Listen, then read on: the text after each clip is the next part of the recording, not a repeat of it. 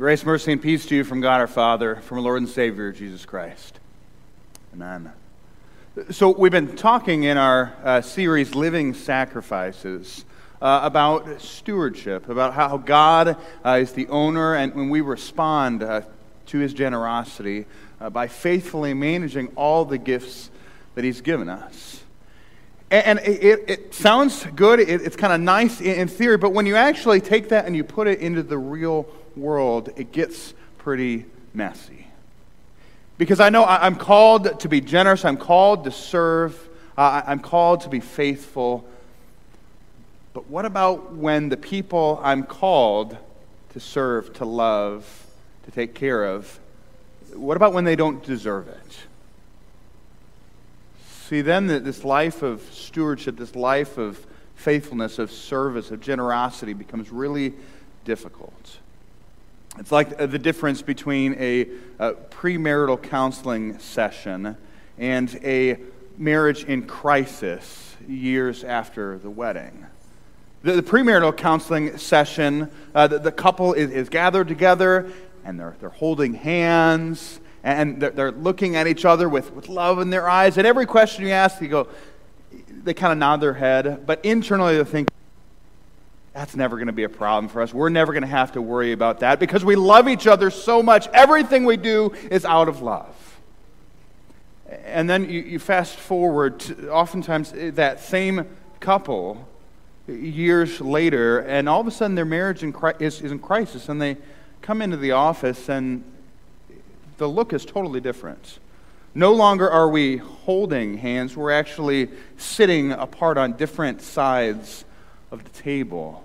Instead of looking at each other with love in our eyes, we look the other as someone that is the enemy, someone that I need to defeat in this battle. Instead of doing things out of love, we're doing things out of our hurt. And you ask, well, what happened? What happened to doing things out of love?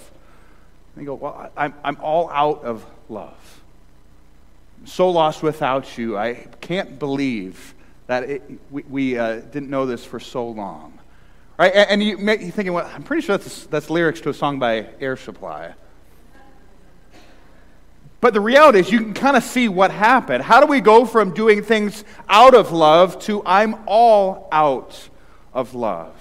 The issue isn't just love as a feeling. The issue is that we've stopped loving as an action. Loving the way the Bible talks about it as sacrificial giving for the sake of someone else. We're all out of love. And it comes down to this truth that you'll hear sometimes in the world. Hurt people. See, when we act out of hurt rather than out of love, these are the results that we get. Hurt people.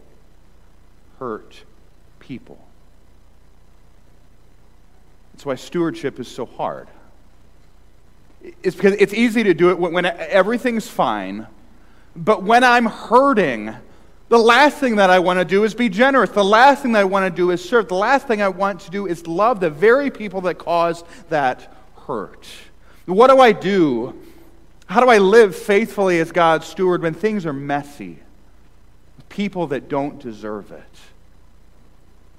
This is the theme of all three of our readings for today.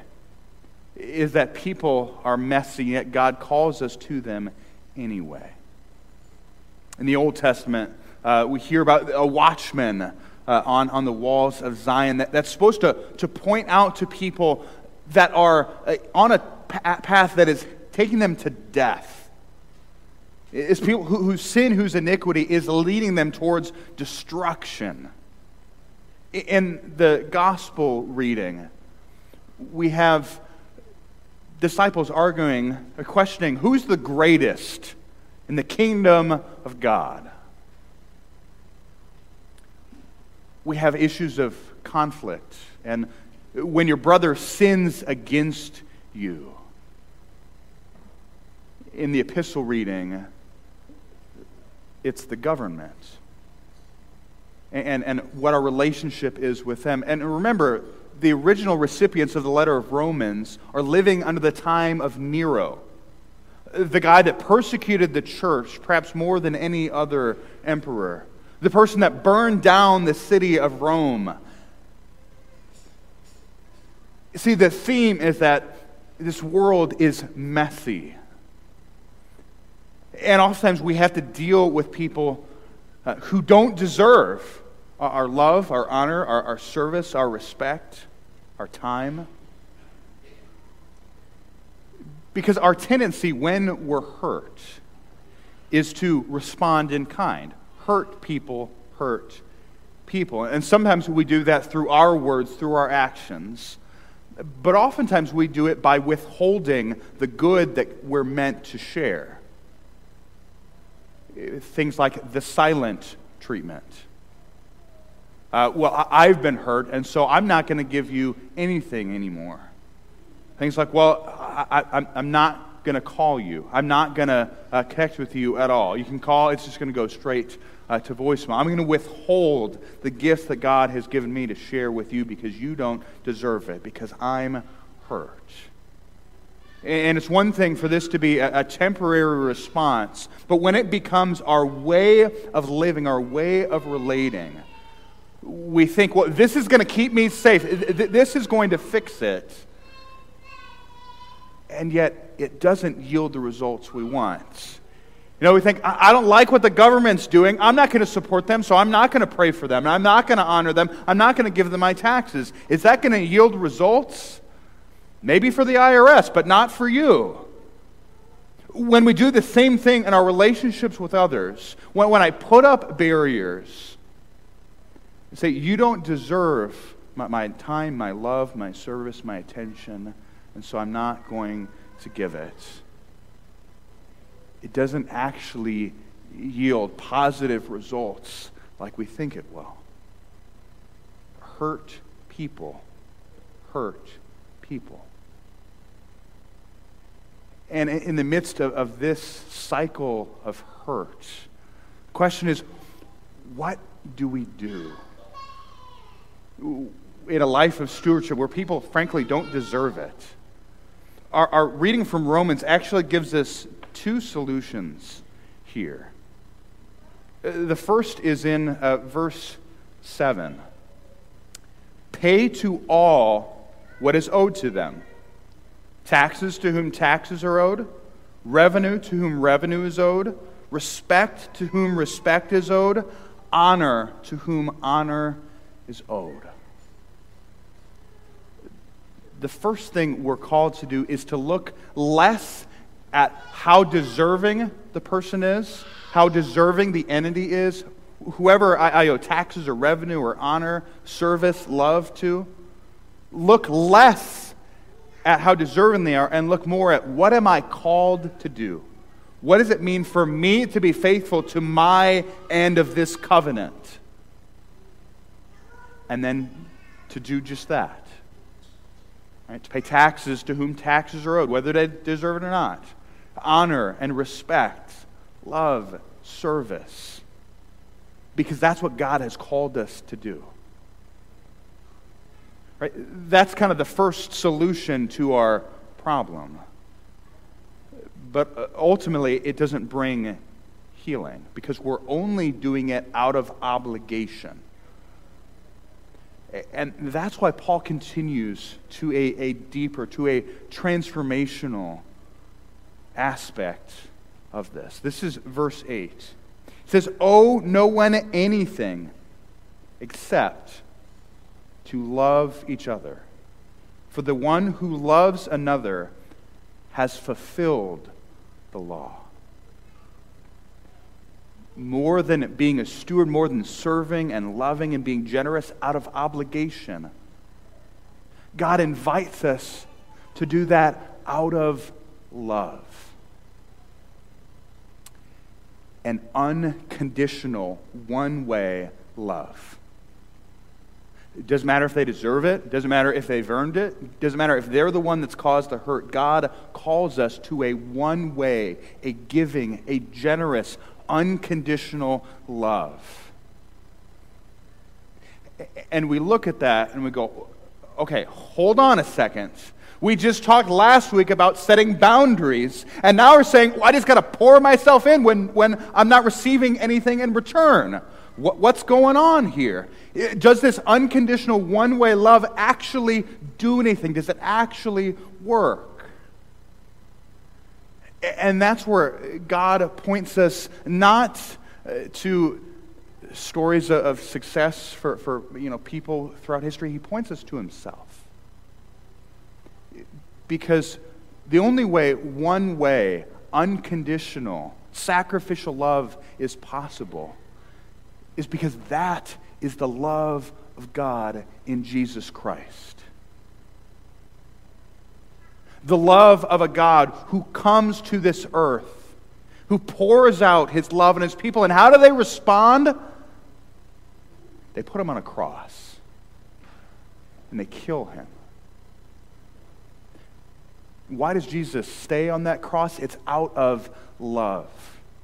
It's out of love that he carries on our conditional love, our conditional service, our rejection of the calling that God has given us, our hurt that has been done to us, and the hurt that we have responded in turn. Christ carries on all of our hurt, all of our retribution. And in his death, he breaks the cycle. The person who has been hurt the most, the God who has felt every betrayal, every rebellion, every rejection, instead of responding by hurting us, this hurt person, the hurt one, the Son of God, heals and forgives and saves and restores. See, this one-way, unconditional love of God for you in Jesus Christ is the only thing that enables us not only to not hurt other people in our hurt, but to live this life as a steward, to be this living sacrifice. Because first, we are recipients of the living sacrifice, Jesus Christ, as he pours his unconditional one-way love into our hearts. That is at the heart of stewardship. To be a steward, to be a living sacrifice, to pour ourselves out with that which God has given to us. First and foundationally, it means that we are transformed by that love of God and Jesus Christ. And then we live as stewards, not only out of obligation, but out of love. And that totally changes why we do what we do. So why do I bring my family to church? It's not simply out of obligation because it's the right thing to do. It's because I love my family and I want them to be in the place where God's going to pour his gifts into their heart. I want to be in the place where God forgives our sins, all the things that we said at home this past week that broke our relationships. I want us to be gathered together where God can bring healing and forgiveness and wholeness to us. It's out of love that we gather here together. It's out of love that we're generous in our tithes and our offerings and our gifts. And not simply out of love for God, not simply out of love for the church. It's out of love for the people that are sitting next to us, that need the grace of God like we do. But not just that, it's also out of love for the people that aren't yet here. For the people that are in our community that are yet to be connected to a congregation, but also for people years and generations to come. People that we won't see, but only through the Lord's work, hopefully in heaven. It's out of love for them as I respond faithfully to God's blessing, his generosity in my life. Not only out of obligation, but out of love for the people that are going to be served through His church. It's out of love that we serve. We use the gifts that God has given us, not simply because, well, someone has to do it.